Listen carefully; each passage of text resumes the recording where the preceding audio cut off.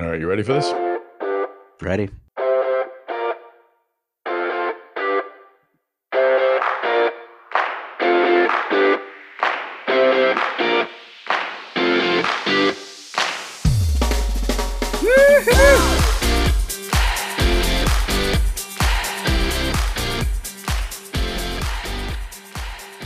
All right, we're here with Chris Newmarker, my podcast partner and executive editor of Life Sciences at MassDevice. Chris Newmarker, happy day to you, sir. Yeah, TGIF. So, Chris, you're an accomplished writer. I want to run this past you. I'm trying to come up with a different image for or a different descriptor for COVID-19. We've been calling it an accelerant for so long, something that sort of sped up and revealed all these different deficiencies and cracks within the healthcare system. Yeah. Weighing this comparison, this term, I'm starting to think of it as more like a black light that's showing us all the stuff we don't want to see. Too graphic? Boy. Right. We'll put that back on the shelf for now. I didn't know there was a body in the corner. Oh my gosh. All right. Well, we'll put that one on the clipboard for now, and maybe come back to it later. Are you watching horror movies, Tom? What's going on? It just reveals all the things we don't want to see, but I admit I'm having trouble. It is true. It's like a test case. It's like, it's almost like let me think about that. But you're right. It's got to be like, it's like everything was just seemed to be moving along okay. And then you get something like this and you just get. A hotel room looks clean and then. You're like, oh man, I should sleep on top of the covers. This is. I'm going to try to slip that one in an article on MassDevice next time. We'll see if you catch it. Cool. All right, so before we get into our great interviews of this week, we have a couple of interesting ones. I got to speak with Parth Sundaram. He's the president and COO of Vizient, which is an organization that basically works with most of the hospitals out there to help them secure medical supplies and medical devices. And we had an interesting conversation about something we reported on this week on MassDevice about their efforts to increase our country's PPE production. So it was a great conversation about PPE, which is very important. But we also talked a bit about MedTech. And without revealing too much, we looked forward to the future. And Vizient has the ability to quite effectively project where we're going with MedTech and with healthcare spending. And Parth gives us a little bit of a sense of when things might get back to, quotation fingers, normal. Yeah, when's it going to be back to normal? When? Oh, you can't tell me yet. We gotta listen to this. You'll have to listen to the podcast like everybody else, Chris. Right. And I also got to talk to an interesting man, Adam Sachs, the CEO of Vicarious Surgical, which is a company that's developing a robotic surgical system that also incorporates VR. Very cool. And I've been playing with my son's VR headset recently, and it's really cool. And it's if they could make this work, a VR surgical combo. I know we've had also VR, employee VR for training, but to include it in a surgical system, that would be very cool as well. That would be great. Yeah, it's always nice for surgeons to not have to glance over somewhere while they're working on you. So it's yeah, exactly. And he had noted I had been playing a game with my son's headset, and I was getting nauseous because it was involved. It was actually recreated Doom. I don't know if you ever played Doom. Oh my goodness! Wow. On VR. On VR, and it was fun. And it was fun, but the running around in your mind and through your eyes, but not on your feet, was really disorienting and actually made me queasy. But that's why surgery is so great, because surgeons never move. Right. So you can have VR, and you're not going to get nauseous in an unfortunate place like an operating room. Wow, that's very cool. Well, hopefully, hopefully we see that advance a lot more. And who knows? All these kids are, your son could be training to be a future surgeon. It'd be great. I know. That's a good point. I don't want him to hear the podcast. He may be making that argument. Before we get into these interviews, we, of course, want to find out what's happened this week. What news is big on the MassDevice pages? So we'll go through our countdown. We'll hit numbers 4 and 5. We'll slip into our first interview with Parth Sundaram, and then we'll follow up with the rest later. So what has been the 5th largest newsmaker on the MassDevice site this week? Chris Newmarker. Yeah. Well, just today, we had news that the Ninth U.S. Circuit Court of Appeals, they've, handed down, it looks like it's an important decision related to medical device preemption. And for those who don't know that legalese, it's basically that, if FDA approves a device, then that device has protection from lawsuits at the state level. The device in question was in this lawsuit was one from Becton Dickinson's Bard subsidiary. Bard had argued that while this thing only was cleared, it wasn't approved, but it had been reclassified by FDA, and there are all kinds of new guidelines and controls around the reclassification of these types of devices.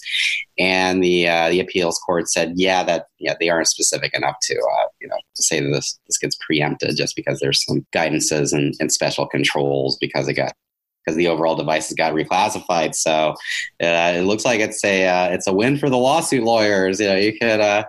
It's the preemption argument has appears to have some more limits now after this appeals court decision. Terrific. No, that certainly will generate a lot of interest. Okay, and let's go to number 4. This is we're going to hear from a familiar name in this one. Yes, we've got we've got another update on Theranos founder Elizabeth Holmes' trial. It's now set to start in March. So March 2021, jury selection starts on March 9th. So, save the date. That's when it's probably the biggest criminal trial we've ever had in the medical device industry. I even have a question on LinkedIn asking, is there anything that's ever been bigger than this? Feel free to answer if I'm forgetting something, but it certainly seems to have been like just this huge story. Just speaks to a lot of things around, Silicon Valley and innovation, and when we sometimes perhaps get too excited about innovation and don't question enough the technology behind it. It should be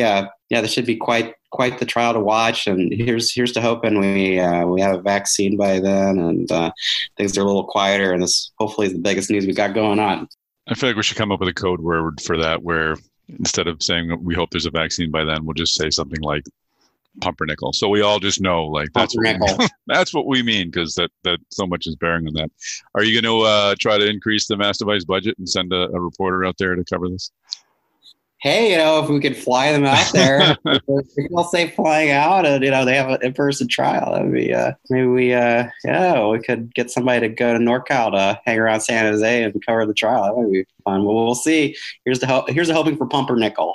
That's right. Edit those stories while eating my pumpernickel toast. I think we're starting a couple of crazes with black light and now pumpernickel. Yeah. All right. Yeah. This podcast is in a death spiral. So before we hit the ground, let's hear from Bart Sundaram, the president and COO of Vizient.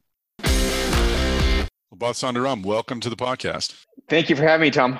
So we had reported some news this week on the mass device. Vizient announced that it had entered into an agreement with Encompass Group for some personal protective equipment. And I want to explore that deal. But before we get into that, I'd love our Device Talk listeners to understand a bit more, if they already don't know, what Vizient is and what are the services you provide to the healthcare system. Yeah, thank you, Tom. Vizient's the largest performance improvement company in the country focused on healthcare. We serve about over 50% of the acute care hospitals in the country, over 2/3 of the large integrated delivery networks, and over 95% of the academic medical centers in the nation, in addition to over 20% of the standalone ambulatory market. And we serve them across really, 4 key areas. One, pharmacy. We help them with purchasing, pharmacy costs, utilization, engaging their clinical staff. We help them in supply chain, where we do the same, and med device and med surge and capital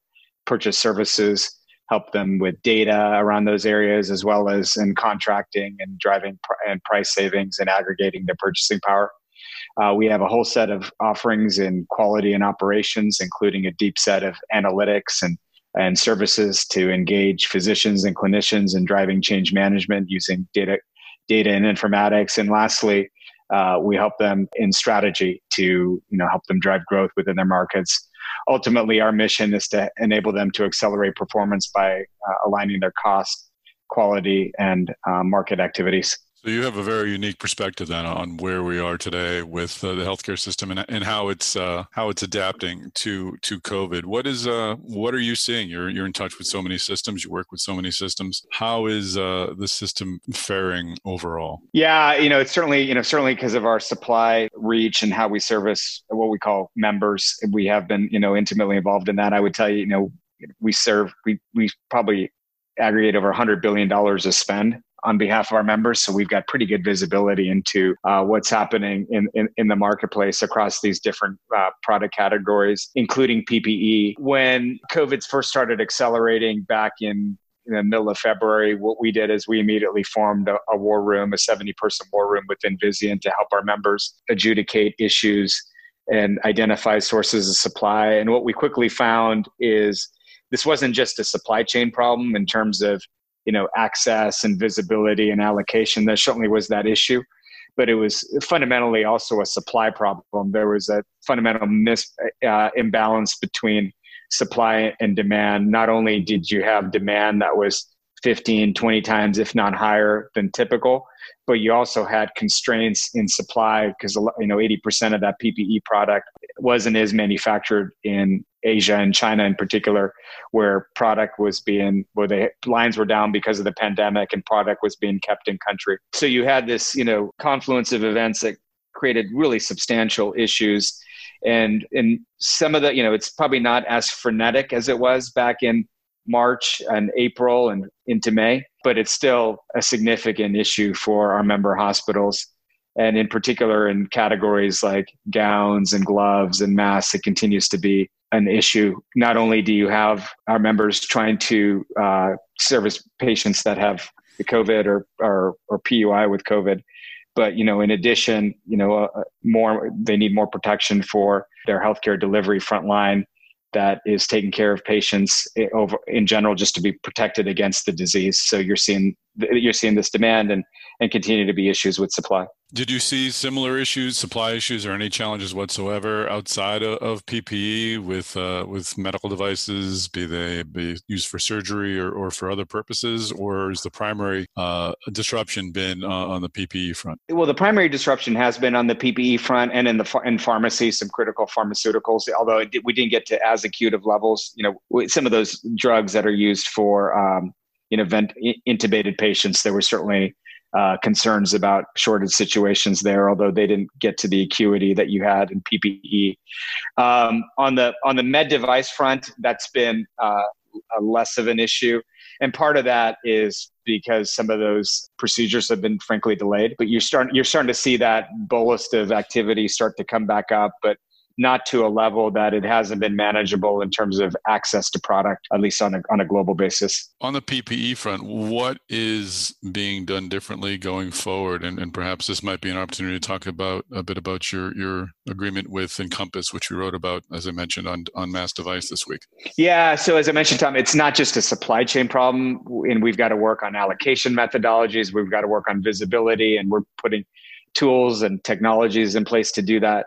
But it was, fundamentally a supply problem, a supply and mismatch problem. And it was fundamentally a supply redundancy problem. So you had not only not enough supply being produced, but yet supply being produced in a really concentrated region, such that when any issue happened in that region, that the ramifications were pretty severe as you followed that down through the supply chain. And so what we've been doing, and it fits into the Encompass question you asked about, is we've been looking at new and creative strategies by which to stand up new sources of supply, and in particular, North American and US-based manufacturing. So we've put, tens of millions of dollars of our capital at risk to encourage new companies to get into the PPE space with US-based and North American manufacturing. So we've given them the working capital to get into the mask business, get into the PPE, get into the gowns business, get into the face shield business. And we've then, in addition to providing them that working capital, we've also provided them with the commitment and purchase so that they know once they get those lines stood up that they have, a steady stream of purchases that would justify them making those investments. So you mentioned Encompass, which is one that we just announced. We've done work with Standard Textile. We've done work with cable companies that we've helped get into this space, uniform companies that we've helped them get into this space. The advantage to the healthcare delivery for our healthcare delivery members is not only do we have this additional redundancy in manufacturing, but as people step into these agreements, including the ones including the Encompass agreement, these manufacturers are committing to holding US-based inventory on behalf of our members as well. That's dedicated to our membership, so that if there's a surge, if there's an issue in manufacturing, we've got dedicated inventory that we can allocate to our members. And it's not something new, that we've started to do that last year in pharmacy. So we have a private label program called Nova Plus, and we created a Nova Plus Enhanced Supply program where those manufacturers not only participate in our private label, but they hold inventory on behalf of our members. And it was really beneficial to our members through the crisis. So I mentioned ventilator-associated drugs. There were shortage situations. Our members were insulated by that because we were able to provide, as an example, 650,000 vials of propofol above and beyond their traditional historic allocation because these manufacturers were holding inventory on their behalf. And now we're extending that into the PPE space. So what does this program look like? What does it create? Is it creating the capacity to build more PPE, or are you actually going to be stockpiling PPE and have that set aside somewhere for your members? It's both. It's both creating the capacity to build PPE in a more redundant way in the supply chain. But then to your point, it also creates stockpiling or inventory that these suppliers will hold on behalf of our members, and we will ensure that they're cycled so that they're current and usable product. And then we'll also ensure that's allocated appropriately, and there's visibility around that allocation should a shortage situation occur. And are we talking about just standard gowns and masks, or are we talking more the N95 mask, more I guess robust protective systems? You mentioned face shields and such. Yeah, we're talking all the full gamut of PPE. So the ones we've announced so far have been gowns, both reusable and disposable, different levels. We will be doing this in masks, including the N95 mask. But our view is to continue to expand this into different categories of critical product and PPE, gloves, et cetera. And in addition, in pharmacy too. So I mentioned last year we signed an agreement that would do that for 11 critical drugs. Just the last few weeks, we announced a new agreement with Pfizer, where they're holding inventory for additional 6 essential drugs. And it's about not just bringing new product or bringing new lines of manufacturing capacity, but it's also, to your point, that holding of the inventory on behalf of our members. It has the effect of not just providing them safety if there's a shortage situation, but it's hundreds of millions of inventory holding costs that these manufacturers are bearing on behalf of our members. In your ideal situation going forward, what should the percentage of materials coming from the U.S. be considered, since it seems as if the fact that so much of our supply came from outside the U.S. before was, if not the entire problem, was at least part of the problem? Yeah, I don't know if we have a specific target per se. We are aggressively moving to more, and I think it's both. I think it's U.S. based manufacturing, but it's also redundancy in manufacturing.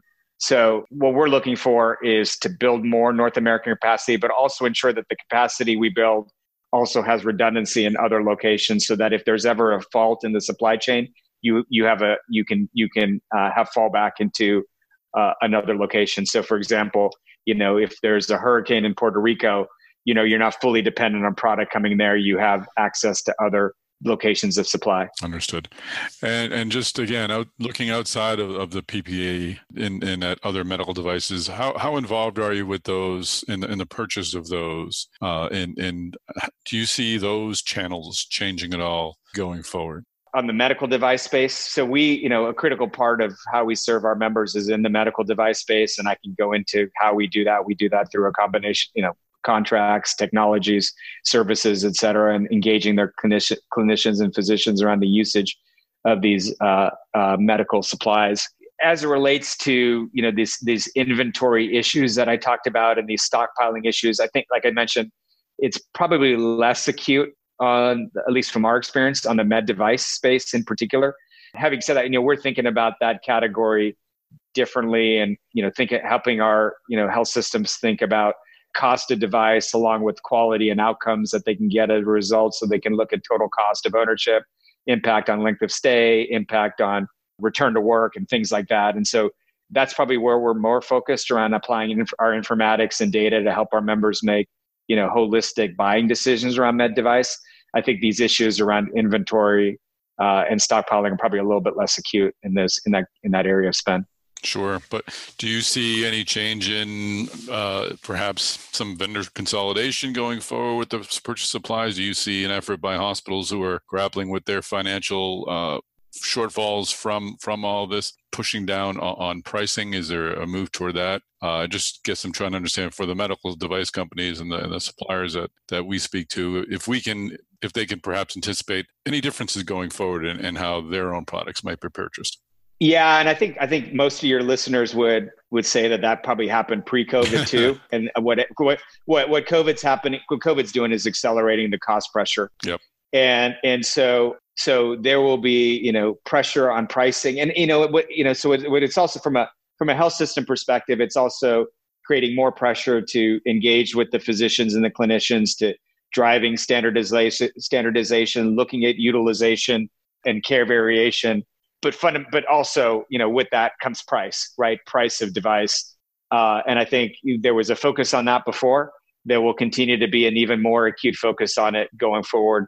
But I think, looking at it holistically and looking at, when you look at the cost of usage, looking at, quality outcomes, et cetera, and then engaging your physicians and clinicians in that decision. And a lot of the work that we've done pre-COVID, and actually a lot of the work that we're engaged on to do during and post-COVID, is how do we help our members engage their physicians and clinicians in some of those buying decisions to drive not just best price on the front end, but standardization, utilization reduction, care variation reduction. Great. And just final question, you must have a model to how you expect their healthcare system to be pressured by COVID going forward in coming months? Do you have a sense? No, if you talk to the medical device companies, no one obviously is willing to commit and project on sales and such, but do you have an understanding of where this may track, or is this just like tracking hurricanes during hurricane season and you may have different waves coming in one after the other? Yeah, no, we do. I mentioned what Vizient does, and we have these 4 areas: pharmacy, supply chain, quality, and operations and strategy, and where we help members on that strategy domain. We help them with growth, and a lot of the work we do there is forecasting. And so we help them forecast, as an example, patient volumes by service line at the national, regional, and local level. And we have PhDs and research scientists that are looking at the data to help our members, and actually a number of probably your listeners probably subscribe to these tools to help them forecast what volumes they can expect for different procedures, different service lines, et cetera. So we have a view, and I'll give you a couple examples of that. One, as it relates to COVID in particular, one of the things that our team worked on was the utilization of ICU beds and actually inpatient beds during the COVID crisis, and they were remarkably accurate. So as an example, in New York, they predicted at the peak in March and April, they predicted the peak would be 10,351 from an average daily census. The actual was 10,100. In Chicago, they predicted the peak ICU to be 410. The actual was 420. So they were remarkably accurate. And I would just highlight on that piece, it was because they appropriately factored in hospitalization rates based on the number of people that were not just tested for COVID, but the number of people that probably actually had COVID, which was a larger number than what was actually tested for COVID. And that's why you saw a lot of the models way overshoot it. And then the second is they properly accounted for social distancing and the impact that would have. And so my point is on that one is that, we're pretty good about forecasting. What they've done is now taken their forecast and said, okay, what does that mean for the health system and volumes, particularly from an inpatient perspective, but both. They did both inpatient and outpatient because of COVID.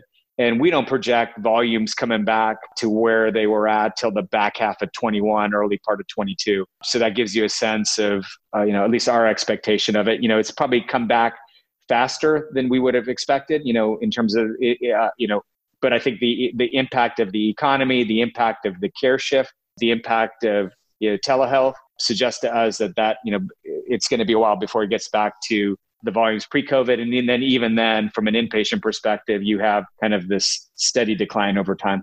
Well, Bob Sundaram, thanks so much for joining us on the podcast. Yeah, thanks for having me.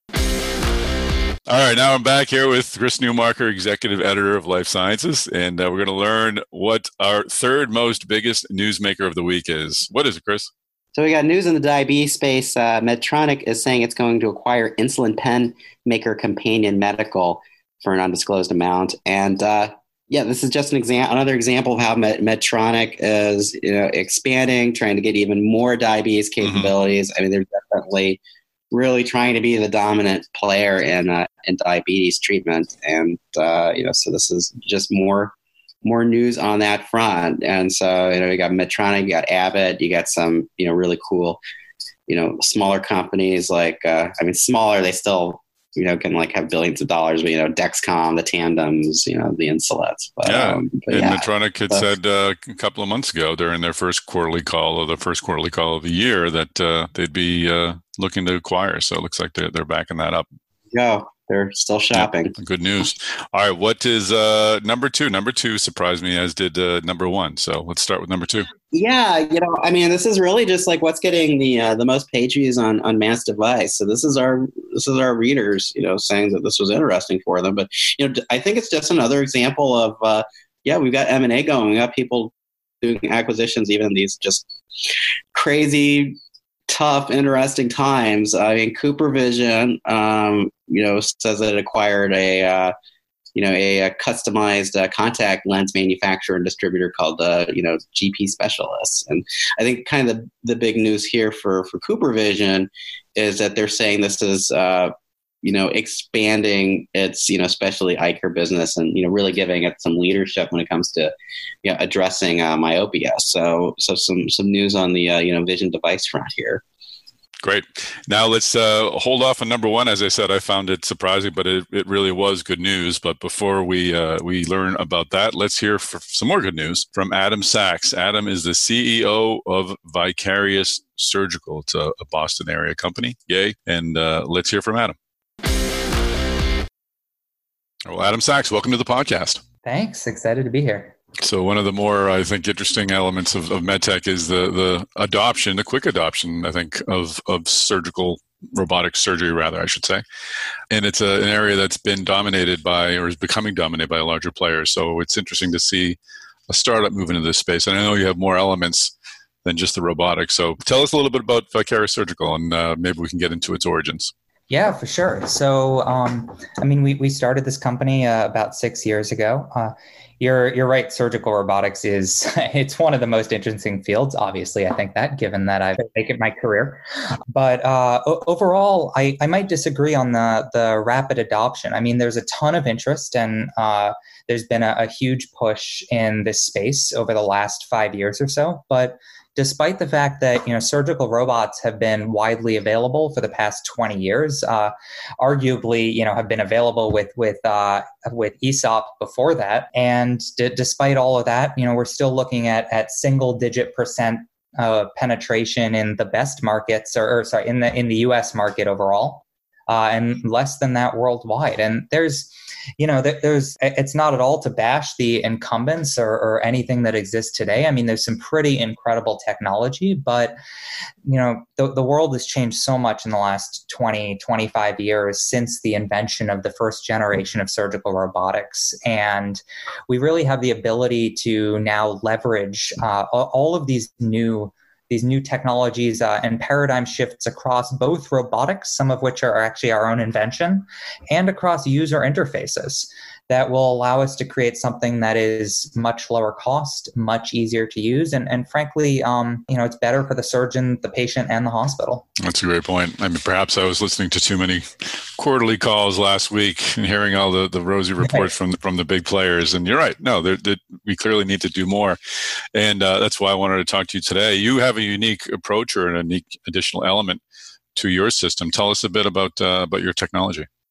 Yeah, so the real core of the technology itself is actually the robotics. So the robotic system that we've designed is essentially a miniaturized system, and it has 9 degrees of freedom per arm.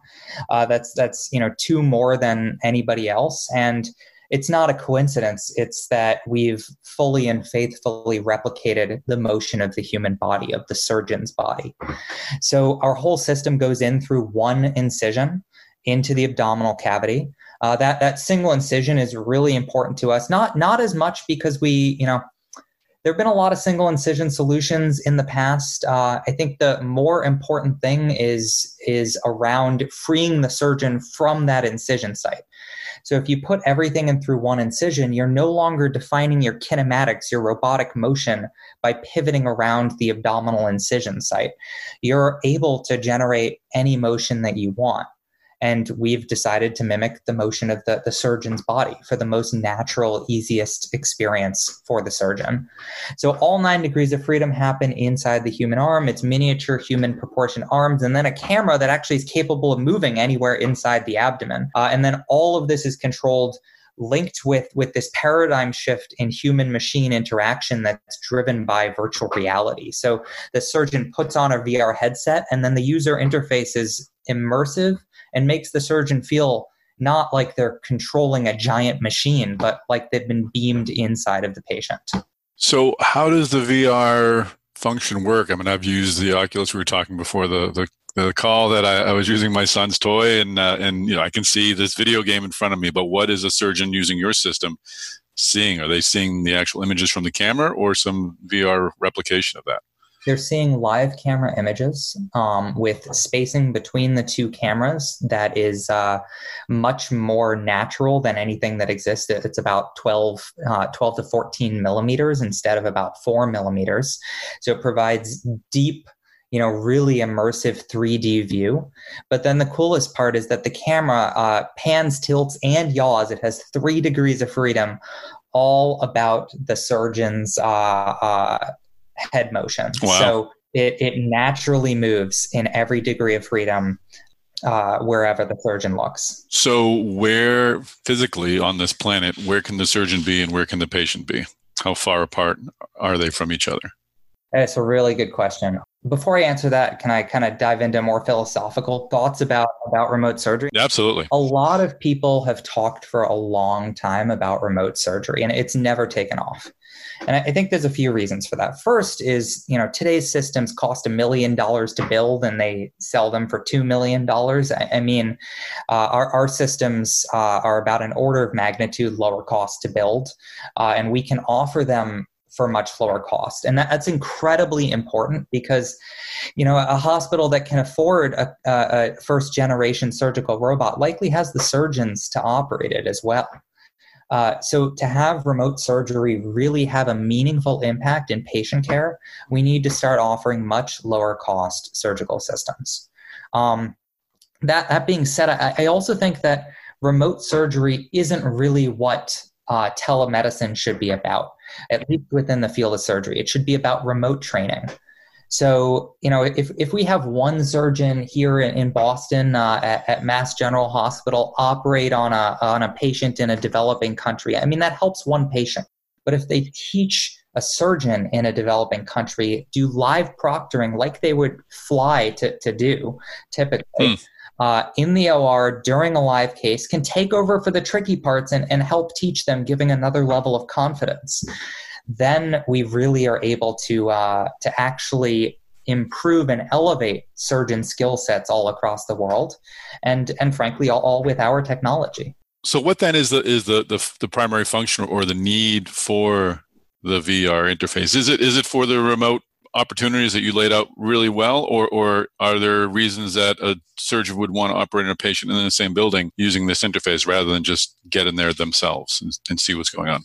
It's, our main focus is not even the remote procedures. We've built out, actually the core of our system is built out over the network. So we are able to and have done remote demo procedures already. But the main advantages of VR and of the single incision and the fact that it's human-like motion, it all comes down to ease of use and orientation for the surgeon, allowing the surgeon to really feel like they've been, beamed inside of the patient, and instead of having to set up a machine, having to learn and practice for 100 procedures to get good at how to define the motion by where they put the incision sites, being able to learn how to manipulate the camera using clutch pedals. All of this takes time, takes effort, and takes mental energy from the surgeon, even once they're trained during the procedure. So it's really about natural immersive interfaces for surgeons for the same reason that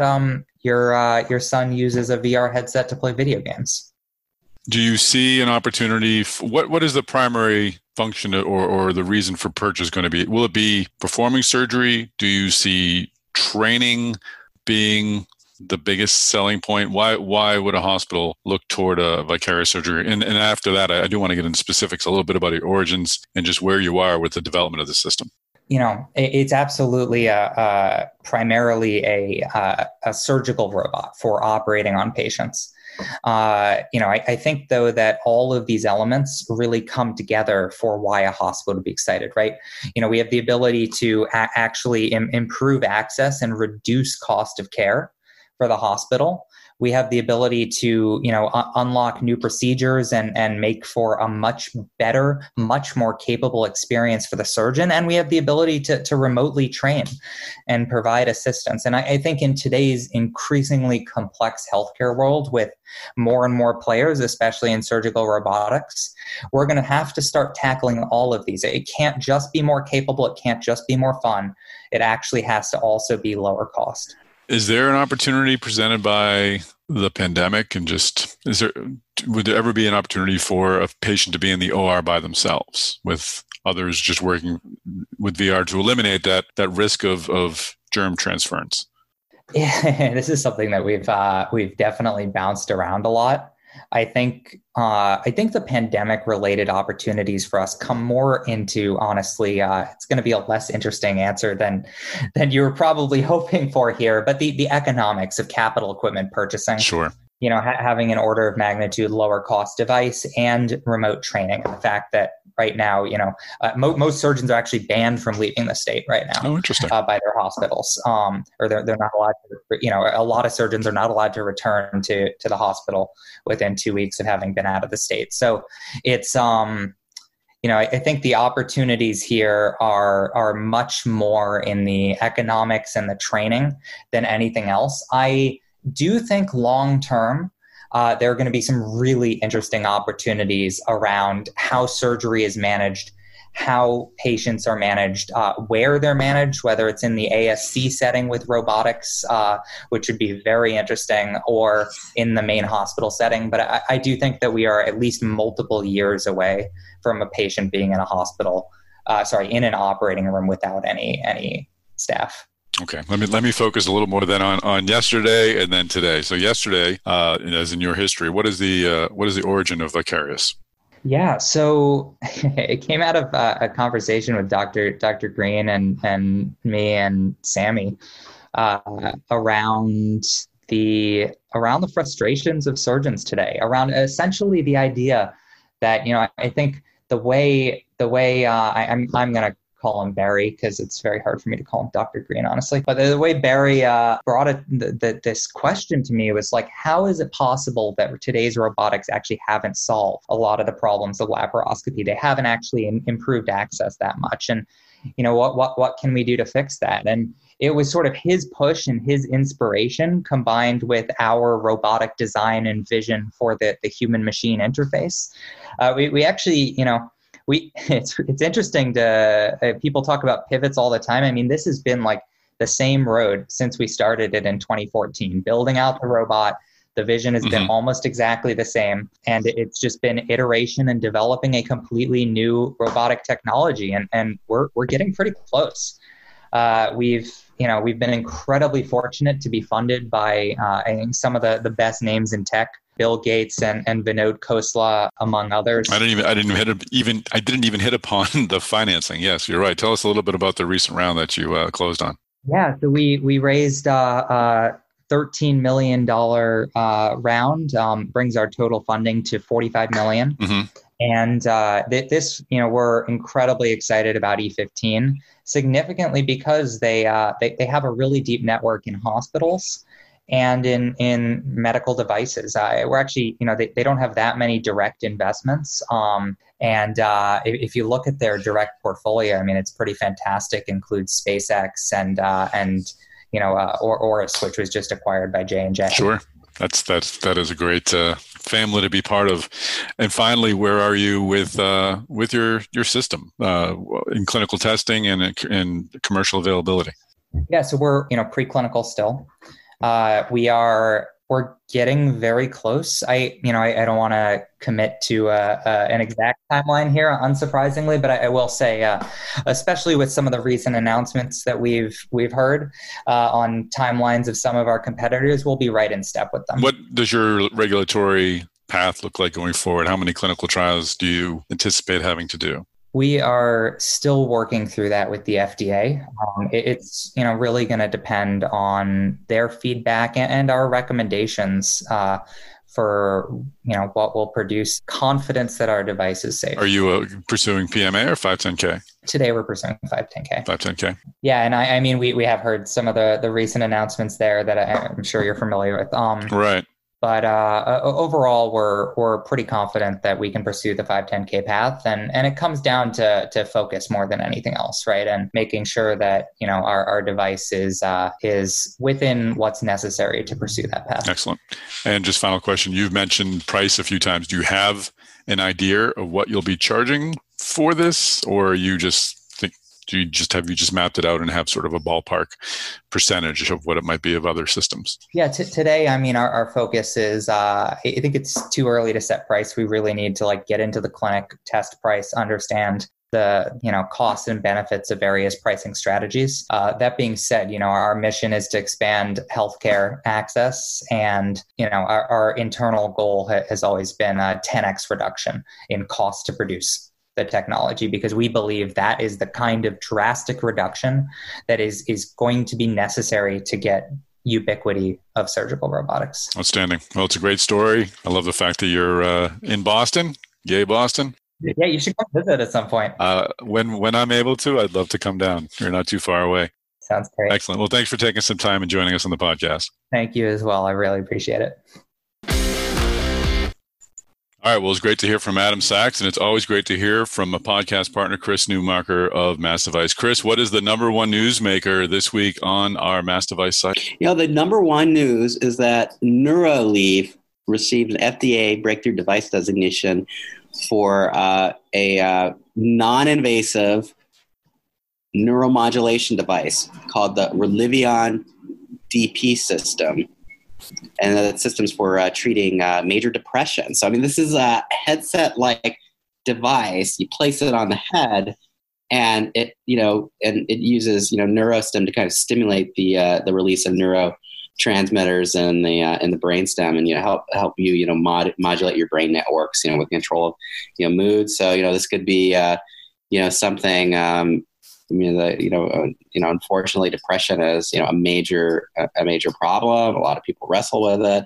I'm sure a lot of people are even wrestling with it even more right now. This could be something that could hopefully help people out. And I think that's why this got so much attention on Mass Device, because it's I hate to use the word cool device too much, but yeah, cool, something that's a headset that you can put on your head and help relieve your depression with it. That's a pretty cool device. Absolutely, and much needed, and just kind of scratching the surface there. But great, that's a great number one, and that's the end of this podcast. So, Chris Newmarker, where can folks find you on social media?